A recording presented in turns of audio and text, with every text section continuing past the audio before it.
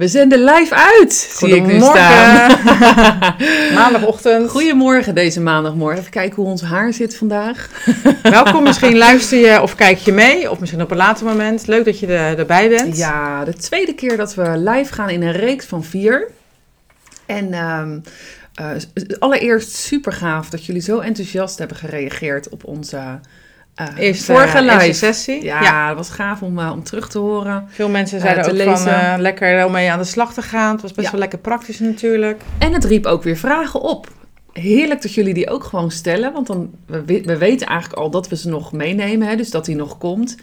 En toch kunnen we dan nog een beetje meer kijken. Komt hij echt aan bod? Ja, hij komt echt aan bod. Dus alle vragen gaan nog voorbij komen.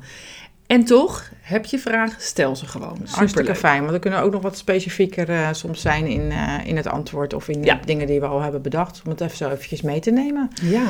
Nou, misschien heb je de eerste sessie niet gezien of wel gezien. Je kan gewoon lekker instappen. Vandaag gaat het echt over gesprekjes met kinderen. En dan vooral, wat als ze dan zo stil blijven? Ja, dus wat als je kind stil blijft? Hoe krijg je ze dan weer aan de praat? Of een kind uit je klas, of een kind van je staat op het schoolplein, of je bent gewoon een kind, jouw kind of een kind, maakt niet uit. Je stelt een paar vragen, je doet je best, je wil zo graag contact en het blijft stil. Wat dan? Wat ga je dan doen? Nou, we gaan jullie vandaag lekker meenemen daarin. Dus je ziet al dat hier allemaal spullen liggen. Komen we nog zo op terug. Blijf erbij. Voor de mensen die het niet zien en op podcast luisteren, liggen hier wat figuren, zullen we maar zeggen. Dierfiguren, fantasy en dierfiguren. Stripfiguren, Allereerste is het fijn om te weten, heeft mij altijd heel erg geholpen en misschien jullie ook, om te weten als kinderen stil zijn, heeft het altijd voor het kind zelf een positieve intentie.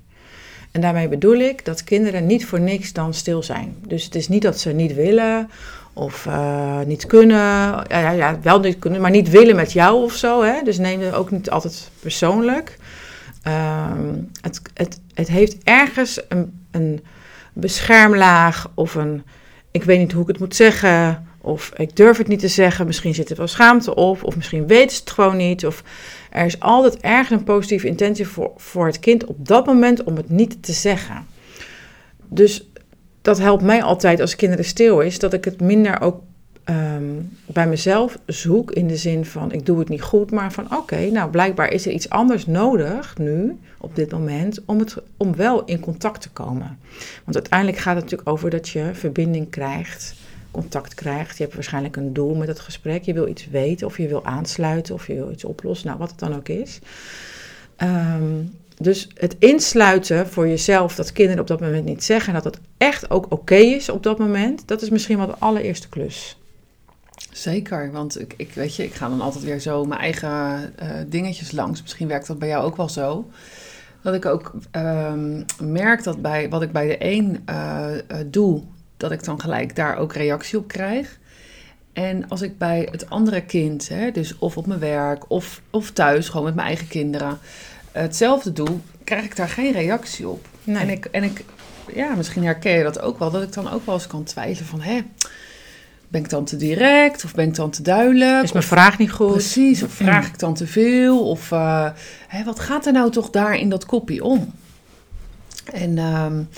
En inderdaad, inmiddels heb ik heel erg geleerd en moeten leren ook. Want zelf ben ik makkelijk in praten en zeggen wat er in mij omgaat. Mm-hmm. En daardoor heb ik zelf echt moeten leren van, maar dat werkt dus niet bij iedereen zo. Nee, zeker niet. Sommigen hebben wat langer verwerkingstijd nodig om het van binnen gewoon zo allemaal een beetje op een rijtje te krijgen. En om het langs verschillende lagen te laten gaan, om het zo maar te zeggen. En het is grappig, want het werkt bij kinderen zo, maar ook bij volwassenen. Ik heb bijvoorbeeld, als ik met mijn man in gesprek ben, dat ik dan soms denk van, nou, kom maar door. Komt er nou nog een antwoord? Ja. En dat ik dan tegenwoordig aan hem vraag, ben je nu aan het nadenken over of komt het antwoord nog of niet? Wachten we nu op jouw antwoord of niet? En dan knikt hij inmiddels al zo van, het duurt gewoon wat langer, weet je wel. Ik heb gewoon een andere verwerking dan dat bij jou werkt. Ja, dus echt lekker even wachten en de tijd nemen. Die stilte waar we het verleden keer volgens mij ook eventjes over hadden, is sowieso lekker. En soms helpt dat. Ja. Soms blijft het echt gewoon stil. Blijft het stil? Zijn kinderen in de, we noemen het in de freeze, hè? Dus een beetje in het zo strak en niks zeggen of... zijn ze gewoon afwezig, lijken ze, of wat er dan ook van binnen speelt. Ze geven geen taal. Nee, precies, geven geen taal. En je mag er echt van uitgaan dat er van binnen alles gebeurt. Van alles gebeurt, ja. Nou, dat gezegd hebbende, is het misschien ook lekker van wat kan je dan wel doen, hè? Dus dat als je dan van jezelf wel weet, oké, nou blijkbaar gaat het niet linksom, dan gaan we gewoon eens kijken hoe kunnen we rechtsom of hier in de praktijk hebben we ook kinderen, weet je, die doen uit bescherming eigenlijk gewoon niks zeggen. Ja. En ze gaan uiteindelijk heel veel zeggen. Dus we hebben hier zo van alles ook neergelegd, waarvan wij weten en merken dat helpt. Ja, als je een talige vraag stelt, gaat je een bepaald breindeel aan. Je talige brein gaat aan, want je stelt een vraag talig. Hè? Dus hoe was het op school? Is een talige vraag. En dat doet ook beroep op een bepaald breindeel. Ik doe naar links, want dat is je linkerbrein is talig. Ja. Als je daar niet bij komt, omdat je gevoel gewoon helemaal is op dat moment. Een kind is stil of weet het niet of voelt zich niet zo prettig. Dan gaat je gevoel eigenlijk in de nee-stand. Nou, dan gebeurt er als je gevoel in de nee-stand gaat of in de oh-jee-stand, dat je dan ook vaak niet bij de woorden kan komen. Dan is het lekker om een ander breindeel aan te spreken. Het rechterbreindeel. Het rechterbreindeel is gevoelig voor metaforen, dus voor beeldspraak, voor verhalen, voor muziek, voor eigenlijk figuren. Eigenlijk je creatieve breindeel, en dat is niet creatief in de zin van dan ga je lekker knutselen of zo. Nee, dat is eigenlijk meer het breindeel wat open staat voor wat Chris zegt, beelden, verhalen, figuren, muziek. Kunst, kleuren inderdaad. Dus dat is super handig om te weten. Want als je dat weet, dan kun je dus eens gaan testen met het kind waar je mee bent, of met jouw kind, hoe het zou werken als je meer vragen gaat stellen gericht op dat breindeel. Ja, dat rechterbrein. Nou, vergeet even als je links en rechts, dat mag je ook laten. Helemaal vergeten. Het is gewoon, ga dan niet talig verder, maar ga eigenlijk op een andere manier. Als het niet werkt, doe dan wat anders, zeggen ze zo wel eens mooi. Nou, dat is dit stuk ook. Van als het talige stuk niet werkt, ga op een andere manier eens kijken of je contact kan maken. En wat zo mooi is, nog één theoretisch dingetje over dat rechterbrein. Als je vraagt naar metaforen, verhaaltjes, wat ik net allemaal zei, dan maak je ook contact met het onbewuste deel van je. Nou, dat klinkt een beetje vaag misschien, maar het onbewuste is gewoon alles wat we niet bewust weten. Het klinkt vaag en we doen het allemaal. De hele dag door. De hele dag door denken we dat we heel erg bezig zijn met te bedenken hoe we het doen. En je mag ervan uitgaan dat je 95% of meer doet met je onbewuste deel. Dus dat is een sturing die ergens vandaan komt, zonder dat je daarbij nadenkt. Ja, en het is zo mooi om te weten, in het onbewuste van jou, van ons, van kinderen, zitten ook allerlei oplossingen, creatieve ideeën, hulpvragen die ze misschien niet weten. Alles wat je op dat moment niet bewust van bent, je kan er met je taal niet bij, zit daar allemaal wel. Ja. Kinderen weten heus wel hoe ze zich voelen, alleen ze hebben de woorden dan niet daarvoor, maar het is allemaal wel aanwezig. Het is allemaal al aanwezig. Dus het is heel lekker om met dat onbewuste stuk ook contact te maken via andere weg. Om te kijken wat er allemaal ook nog meer is. Precies, want misschien herken je dat wel. Ik merk dat dan thuis elke keer weer zo. Dat als ik dan bijvoorbeeld met een van mijn kinderen sprookjes ging lezen, dat ze daar dan helemaal op aangingen. En dan elk kind ook weer op iets anders. Dus dat is vind ik zo gaaf om te zien dat ze zich onbewust, want dat gebeurt er dan, ook een soort kunnen identificeren met de good guy, maar ook soms met de bad guy. Ja. Ja. Dus dat er dan een van mijn kinderen, die is wel wat introvert. Ze wilde mij altijd de boef spelen, nog. Ja, precies. En wat ik zeg, een van mijn kinderen was wat introverter. En als er dan ineens een of andere ridder komt die boven op een rots gaat staan en van zich laat horen, dan is dat ook een soort verlangen die daarmee wordt geprikkeld, weet je wel. En dat is niet dat ze precies dat willen zijn, maar onbewust wel zoiets voelen van, ik wil hier ook een beetje van, bijvoorbeeld. Ja, dus hoe zou je daar meer contact van maken? We gaan het gewoon ook even lekker... Het is een beetje de theorie die erachter zit in een notendop. Daar zouden we nog veel meer over kunnen vertellen. Maar voor vandaag is dat denk ik gewoon prima zo. Dus hoe je dat kan doen is bijvoorbeeld met verhalen gaan werken. Ja. Dus als je een kind een paar vragen stelt en geeft een antwoord... Vertel een verhaal. Vertel een verhaal. Het kan wel een sprookje zijn. Ja, het kan een zelfbedacht verhaal zijn. Het kan een verhaal over jezelf zijn, van hoe jij de dag had. Ja, of hoe jij dat hebt herkend, weet je wel. En dan hoef je niet te zeggen van, ik herken wat jij ook doet. Maar dan kan je gewoon gaan vertellen over een verhaal wat het bij jou een beetje losmaakt, weet je wel. Dus stel je voor, er is verdriet bij je kind, maar je kind vertelt daar niet zoveel over. Kun je wel teruggaan naar een moment dat jij zelf verdriet had. En dat je daar dan over vertelt hoe je je dan voelde, of wat er dan gebeurde, of wat je toen heeft geholpen. Dus dat je daar zo zelf gewoon maar over gaat vertellen. Dat kan gewoon hoe het bij jou is. En misschien merk je dat ook wel. Dat als mensen dat doen, dat ze over zichzelf vertellen, dat er dan altijd bij jezelf ook zo'n soort knopje aangaat. Dat je denkt, dat je voelt of denkt van, dat ken ik ook, weet je wel. En dat je daardoor weer makkelijker gaat durven delen ook van jezelf. Ja, dus het kan, en als je zegt, dat vind ik nog niet zo makkelijk een verhaal over mezelf, kan je ook gewoon verhalen gebruiken. Er zijn heel veel sprookjesverhalen. Er zijn natuurlijk visualisatieverhalen. Nou, we hebben heel veel podcasts met meditatie en visualisatie. Heb jij inmiddels opgenomen, ook voor kinderen. Dus in de podcast zijn die terug te vinden. Maar ook op Instagram kan je onder het hoogtepunt oefeningen, kun je die visualisaties vinden. Dus wat je dan doet, is in plaats van te vragen in taal wat er is, dat kinderen zo contact kunnen maken met een ander breindeel, zo een beetje naar het onbewuste gaat. En dit gaat allemaal onbewust, en lieve mensen, daar hebben ze geen idee van, maar zo gaat het gewoon bij ons mensen. Dus, en dan kan er ook weer van alles boven komen. En dat hoeft niet altijd tegelijk te kunnen herleiden, dat ze het dan gelijk in taal kunnen zeggen. Soms wel, hè? Na zo'n visualisatie of verhaaltje van dat ze dan meer beginnen te vertellen. Soms direct daarna, soms een dag daarna, soms een week daarna, weet je wel. Dus het is niet dus zo het is niet van ik doe een verhaal en dan weet ik hoe het zit. Nee.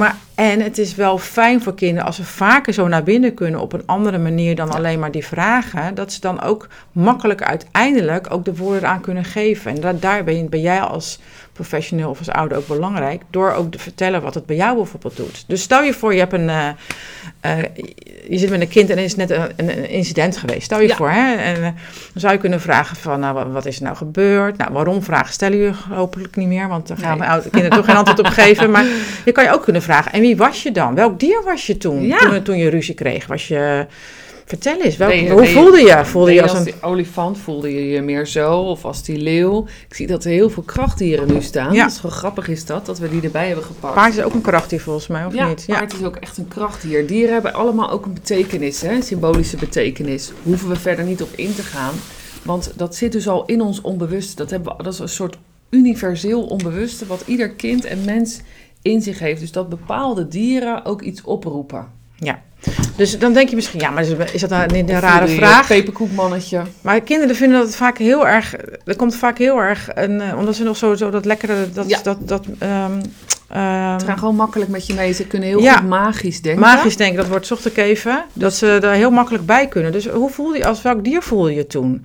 Nou, ik voelde me als een leeuw, weet ik veel. Oké, en welk dier wat heeft die leeuw allemaal in zich? Vertel eens, Nou, misschien komt daar wel of geen antwoord op, maakt niet uit.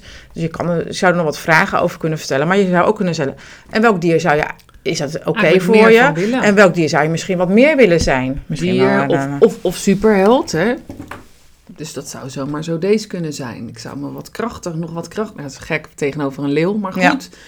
Dat is zo leuk. Je kan het niet invullen, want het gaat over de binnenwereld van je kind. Dus eigenlijk alles wat ze dan zeggen is gewoon goed. En dan kan je neem dat ook gewoon lekker aan. Alles wat ze zegt is niet raar. Of nee. Als iemand zich heel krachtig voelde en die was een muis, prima. Weet je, neem gewoon aan waarmee ze komen. En kijk dan of je daar een beetje dat kan uitpakken. Hè? Dus, en niet gelijk daar 20 vragen over stellen, want dan ga je weer naar dat hele andere deel. Maar je zou wel kunnen vragen, en hoe voelt die leeuw dan dag? En doe eens voor, in zijn lijf bijvoorbeeld. Hè? We komen er later nog op het lijf, hè? Dan gaan we ook nog wat in sessie 4 wat meer mee doen. Ja, 4e keer doen. Dus je zou kunnen vragen over een dier, maar je zou ook gewoon een verhaaltje kunnen vertellen. Ja. Hè? Dus die sprookjesverhalen wat Els zei, die zijn niet voor niks hebben ze een good guy en een bad guy vaak iets slechts en iets goeds. Want het is heel vaak, en het gaat heel onbewust, dat het als er iets gebeurd is en je hebt iets niet goed gedaan, dat we dat willen uitsluiten van binnen. Hè? Dus daar ga je ook niet over praten. Nou ja, het is niet alleen dat we dat zelf uitsluiten van binnen, maar we hebben ook dat we, als we op school of weet ik veel waar iets hebben gedaan wat niet goed is, word je er ook op aangesproken. Tuurlijk, ja. Dus ga dan maar zeggen wat je hebt gedaan, als je weet dat het wordt uitgesloten. Dus via zo'n verhaal kunnen ze er makkelijker bij. En kan je daar ook wat makkelijker over hebben. Want wat er gebeurt met verhalen, dat neem je persoonlijk. Ja. Dus in verhalen ga je altijd op dat moment herkennen wat er op dat moment speelt. Als ik bijvoorbeeld aan jullie nu vraag van... hoe voel je je op dit moment? Weet je het misschien niet. Nee. Maar misschien vraag ik wel van... we hebben allemaal... elke dag nemen we een koffer mee met alles hoe we zijn. En wat zit er vandaag in jouw koffer? Ja. Dat is misschien al een makkelijke manier om over dan die koffer te hebben, in plaats van hoe ik me voel. En dan gaat het over jou als persoon. Nelleke, we komen zo lekker op je vraag. Leuk dat je vraag stelt. Wat nog makkelijker voor kinderen is van, welk dier voel je dus vandaag? Nou, stel je voor dat ze deze uitzoeken. Deze pakt mij voor vandaag. Oké, want hoe voelt zij zich dan? Ja, makkelijker dan over ik. Dan gaat het niet over ik, maar dan gaat het over haar. Dus dat is zoveel makkelijker om daar dan over te vertellen. Ik wil zo meteen nog wat vertellen over die sprookjes en die verhalen. En Nelleke, jij zegt, ik hou van spel als hulpmiddel. Jee. Maar wat vinden jullie van gesprekskaartjes? Zou ook een hulpmiddel kunnen zijn. Ja, dat kan. En het leuke is, dat ligt er ook aan hoe die gesprekskaartjes, hoe die vragen dan daarop weer gesteld zijn. Hè, dus doen ze meer beroep op het linkerbrein of op het rechterbrein? En wat is op dat moment helpend voor een kind? Ja, als een kind talig het moeilijk vindt om antwoord te geven, dan gaan ze ook met vaak meer vragen of ander soort vragen niet altijd helpen. Ja. Misschien heb je dat wel eens inmiddels ook wel herkend. En sommige kinderen die het heel lekker vinden om te vertellen, is het weer heel fijn om daarop aan te sluiten. Wat ik vaak doe met kinderen die het wel moeilijk vinden om zich te uiten, is dan doe ik vaak het billetjes blootspel. En dat is een spel met stellingen. En dan kunnen ze gewoon ja, nee of tja beantwoorden, weet je wel, zodat ze wel ergens een beetje iets gaan uiten van zichzelf. Want het is ook lekker voor een kind om zich af en toe eens een beetje te kunnen uiten. Ja, wat daarin ook nog helpend is, even een heel klein zijpaardje, is als kinderen, als je een vraag stelt, dan kan je ook zeggen van 0 is helemaal niet en 10 is heel erg, waar zit jij dan? Dat kan je bijvoorbeeld zo met je handen doen, je kan het op de grond doen, je kan het met een tekening doen. Dus dat zijn die schaalvragen, die ken je misschien wel. Dus hoe was het vandaag op school? Hoe was de rekenles? Hoe was het rekenen? Ja. Van 0 tot 10, waar zit jij dan? Ja. Kinderen vinden dat vaak ook heel makkelijk om vaak dan iets aan te geven. En dan kan je natuurlijk vragen van oké, en wat zit daar dan in? Maar dan ga je wel weer op het talige stuk verder. En we wilden juist nu eventjes vandaag een beetje het andere hersenhelft aanboren. Dus de vraagkaartjes zijn superleuk. En die kunnen soms juist ook weer meer beroep doen op het linkerbrein. Misschien herken je dat, Nelleke. En laat het weten als je daar nog vragen over hebt. Superleuk juist. En het klinkt allemaal als spel, maar je kan het natuurlijk met spulletjes doen. Maar je kan het ook natuurlijk gewoon... het hoeft niet gelijk een heel groot spel te worden. Nee, het kan ook in de natuur. Hè? Want we gaan ook best wel vaak naar buiten gewoon met een kind of met een volwassene. En dan is het ook in de natuur allemaal weer terug te vinden. Ja, leuk en duidelijk zeg je, Nelleke, top. Ja, schaalvragen, ja. Dus als je dan buiten loopt en dan iemand... je weet, misschien heeft iemand wel verteld waar die mee zit of helemaal niet. Ja. Of het is heel stil. Dat je gewoon eens rondkijkt en van... en welke... als je nu wat zo hier rondkijkt, in de natuur zie je. Ja, wat valt jou nou op? Want altijd wat jou opvalt is op dat moment ook iets wat bij je past. Ja, hoe voelt dat dan? Hoe kan het dan zo voor je voelen? Zoek eens iets hier in de natuur. En er komt altijd iets, hè? Dat is niet alleen bij kinderen, dat is ook bij volwassenen. Nee. Ik vind het lekker om nog heel even te vertellen over die sprookjes. Ja, zeker. Want dat lijken gewoon leuke verhaaltjes. Maar sprookjes, bepaalde series, Pokémon-kaarten, Walt Disney verhalen. Eigenlijk zijn die allemaal heel slim bedacht. En wat bedoel ik daar nou mee? Er zijn echt verschillende elementen in terug te vinden waar iedereen eigenlijk iets van wil in zijn leven. Dus dat is wat we net ook al zeiden met die good guy en die bad guy. Iedereen wil een beetje good guy en bad guy. Good. Nou ja. Een goede en een slechte, zullen we maar gewoon zeggen. Ja, precies. Een goede en een slecht. Hè, er zit vaak een dappere in. een dappere, een helper En zit een beetje erin, een bange. een bange. En dat zijn allemaal eigenlijk delen van onszelf. De Carl Jung, misschien voor sommige mensen die daar al een beetje in bekend zijn, die heeft daar een heel grote start mee gemaakt als onderzoek. Die heeft toen al gezegd, hebben we die delen in ons. Mhm. En die willen ook allemaal een beetje vervuld worden. Dus die delen die mogen ook een beetje aandacht krijgen. Ja. En daarom vinden kinderen die verhalen zo gaaf. En wij volwassenen dus ook. En vinden ze het gaaf om poppenkast te spelen. Of een rollenspel te spelen. Of spannend, want dat kan ook. Maar vaak kunnen kinderen in een van al die dingen wel echt hun ei kwijt. Dus al die delen die in ons zitten, maar ook Worden in een vervuld. kind, worden daar ook plek gegeven. Hè? Want we hebben allemaal een dapper deel in ons, maar we hebben ook allemaal een bang deel in ons. We hebben allemaal goede dingen, maar we hebben ook allemaal slechte dingen. We zijn mensen, hè? We doen niet alles perfect. Nee. We hebben allemaal een humoristisch deel, maar ook een heel serieus deel. Nou, in films en in sprookjes kan je ze allemaal vinden. En dat is zo lekker dat het kind op dat moment ook zal aangaan op een bepaald karakter of een bepaalde iemand waar die misschien wel meer van wil. Ja. Hè? Dus waar een soort verlangen onder zit. Ja. Heel onbewust. Hè? Dan noemen we dat het op zoek is. Hè? Dus dat het compenserend is. Dus dan zoekt een kind eigenlijk zou die meer van dat willen. Soms is het ook complementair. Dus dan klopt het eigenlijk met dat wat ze al heeft hun eigen binnenwereld op dat moment. Ja. We kunnen er nog dagen over praten. Gaan we niet doen. En dat doen we hier niet, want dit is gewoon lekker inspiratie voor jullie. Wel gaaf om van je te horen hoe je het zo vindt, wat er nog open staat voor je, waar je nog een beetje meer van zou willen.